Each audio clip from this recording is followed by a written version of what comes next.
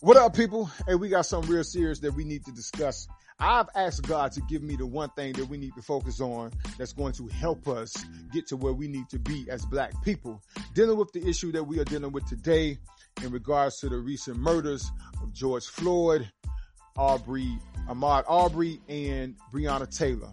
I mean, I'm telling y'all right now, I've been listening, I've been watching, and I hear us talking about the same stuff over and over and over again.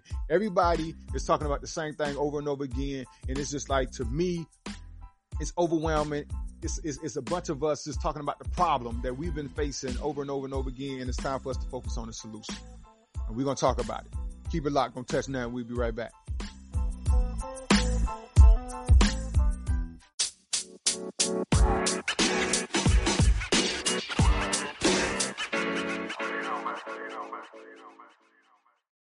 All right, y'all, let's get into it. Let's get into it, man. First off, I pray that for the families of George Floyd and Ahmaud Arbery and Breonna Taylor. I pray for the families going through this mess. And I pray for everyone else that's hurting in the black community because of this mess. And I pray for all of the people that's out here protesting and marching, that's getting caught up in the mess out there in all of the cities that is going on. But I want to talk about what we've been dealing with for years, people. This is what we've been dealing with for years. Let's do some history. Let's talk about it, right? We know that the suffering that we have been dealing with as far as black people is concerned, it's dated back over 400 years ago, 1619. It's 2020. From 1619, we have been dealing with the fact that they want to own us, control us, kill us. It's pretty much what we've been dealing with since 1619. Now, in 1866, a senator by the name of Lyman Trumbull, where he actually attempted twice to pass a Civil Rights Act in 1866 that said we're supposed to be given an opportunity to be treated equally and taken care of and protected, regardless of whether we was born in America or brought to America, especially for people, the African American people, right? Black folks. This is something that was put into place in 1866. Now, it got vetoed twice by President Andrew Johnson. And then on the third time he attempted to veto the Civil Rights Act, it got overruled by third-party majority of the chambers. It got overruled and it was implemented as law without presidential signature.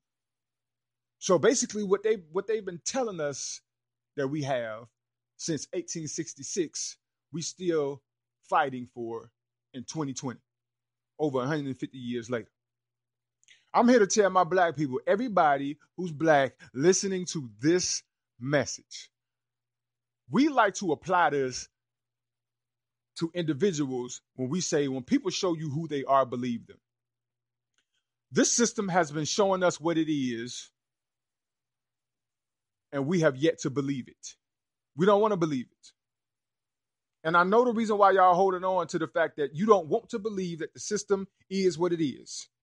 The system is something that was designed to take care of and protect everyone but us. Well, I ain't gonna say everyone. We know who we talking about. It was designed to take care of and protect white people. For black people, it was designed to own, control, and kill. This is the system. This is what we've been dealing with. But we don't want to believe that's what it is. And the reason why I feel like black folk don't want to believe that that's what it is, because we feel like if we just accept that, we're giving up hope. But you're not giving up hope. You're just believing them to be who they are. That's who they are. They don't value your life. They will never see you as an equal, ever. That was the reason for segregation, because they didn't see us as equals. They didn't want to work with us. They didn't want to eat with us. They didn't want to live in the same neighborhood as us. None of that. They didn't even want to drink from the same water fountain. Didn't want us to use the same restrooms as them. None of that. So what we have to realize is that the system is designed and will always be designed that way, because they never changed their business model when it all came down to it. And what you got to know, that this is definitely a business model. Their value proposition is to take care of them and protect them, own us, control us, and kill us. They will never change that. They will never change that. So we could quit waiting on it. So what I want y'all to understand also is this, that when it comes down to the system that they own and control and what it was designed for, we got to quit asking for a seat at the table. We got to quit asking them to give us power and authority to implement something in their system that's going to change their value proposition. That's going to change the way they do the business of America. They have yet to do it, and they won't do it. Every now and again, they give us a little something to shut us up, and we think we're getting somewhere. Every now and again. I like to look at it like this. If you watch Family Matters, if you're a fan of the old show Family Matters, the sitcom, and you remember Steve Urkel and Laura Winslow, that whole situation, Steve Urkel's strategy was to get on Laura's nerves to the point where she finally gave in to him and accepted him and fell in love with him. His strategy was to get on her nerves. And it never worked. And every time she gave him a little compliment, did something nice for him, he thought that was all it took. And boom, he thought he was in there. You remember how he used to be. I'm wearing you down, Laura. I'm wearing you down. And then every time she do something nice for him, he thinking like, oh, you love me, don't you? Like, that's how we looking at this whole system, trying to wear it down and get on its nerves. And we call it applying pressure, but really it's just begging. Begging them to give us something that they're never going to give us and to do something that they're never going to do. They make it appear that they're giving us what we want. They make it appear that they're doing what we want them to do. But they're not. You might even get a seat at the table, get on the board of something, right? They might even let you in the room because they've been doing that. That's integration. They'll let you in. That's integration. But no matter what you suggest, no matter what you say, they're never going to put it into effect. Like I say, they're going to give you a little bit just to shut you up. That's what affirmative action was. They crying. Let's create this little thing called affirmative action or whatever, you know what I mean, to make it appear that we're giving them the same opportunities that we have. But it's all a systemic, intentional strategy to make sure that we are controlled and contained. The whole point of integration. The whole point of it all. We thought integration was about equality. No, it was about control. That's it.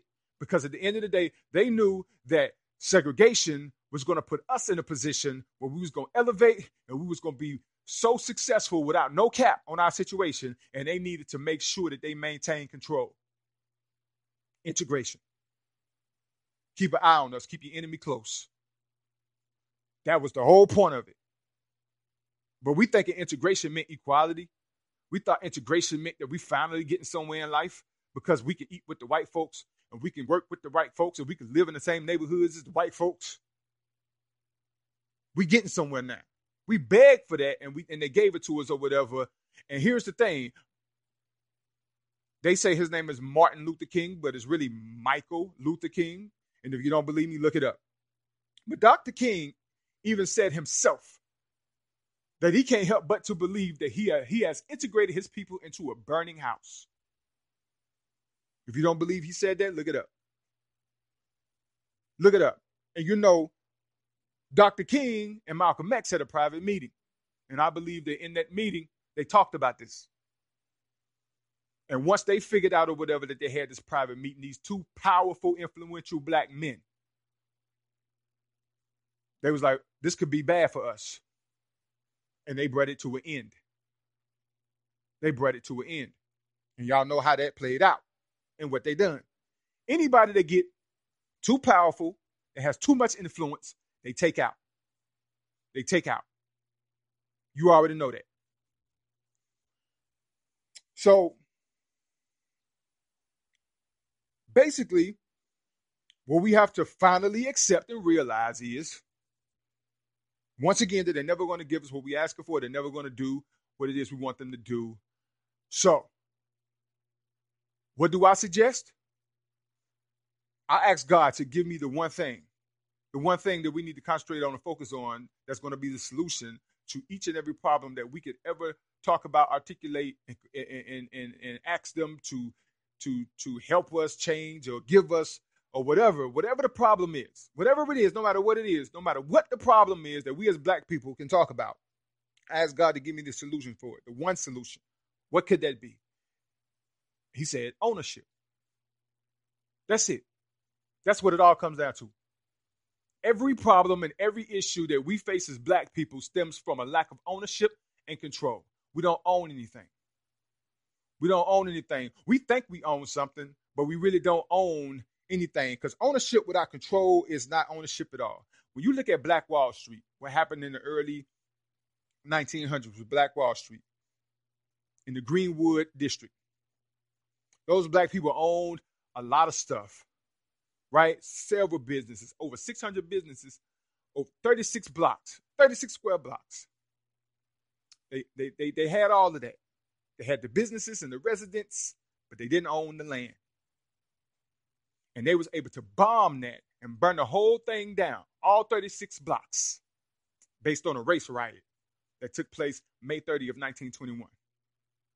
And then the next day, May 31st, 1921, they burned down the whole thing.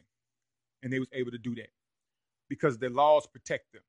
That's the reason why today they can pretty much get away with bloody murder, literally, in broad daylight with cameras rolling.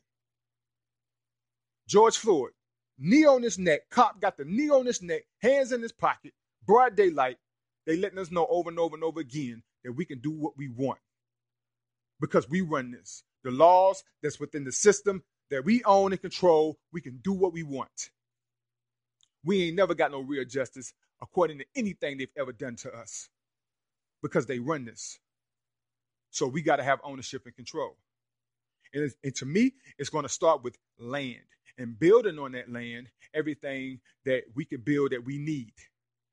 And then from there, we have to figure out how to create ancillary resources to protect ourselves where they cannot infiltrate. Because infiltration is basically the downfall of everything we've ever tried to do in the history of mankind. They was always able to infiltrate. So that's the differentiation right there.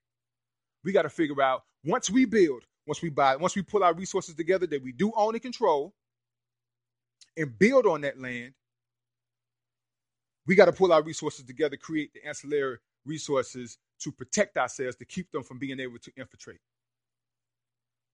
This is the plan, people. We have to stop begging them to give us something that they're never going to give us and to do something that they ain't never going to do because they're going to always be who they are. That's pretty much where we are. And we have to understand that the only way we're going to get it is that we have to build it. God says, I've given you everything you need. 3 main resources: mind, body, and soul. They attack you in those places, but they cannot take it away from you. Use those resources and you can build anything and have anything you could possibly ever want. You won't change, you're going to have to build it. Assembly is required. This is something or whatever that's not new. It's not new.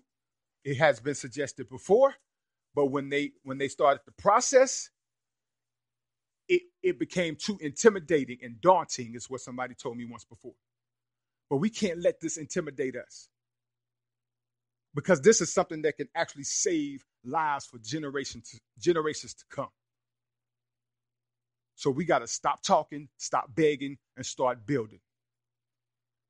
My new single is dropping at 7 p.m., depending on what time you hear this message. You can go to YouTube and check it out. It's called Mr. Dark Eye, Shut It Down.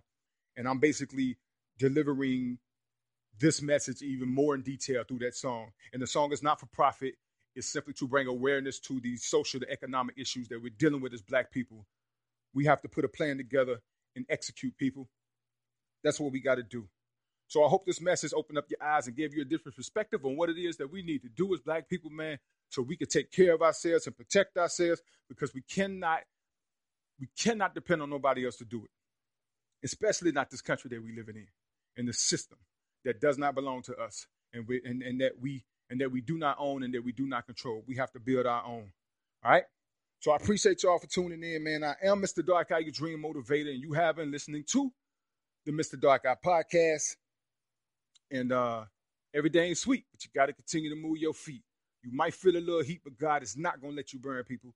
Live life and learn. Till next time, put your faith over your fears, and we'll catch you next time.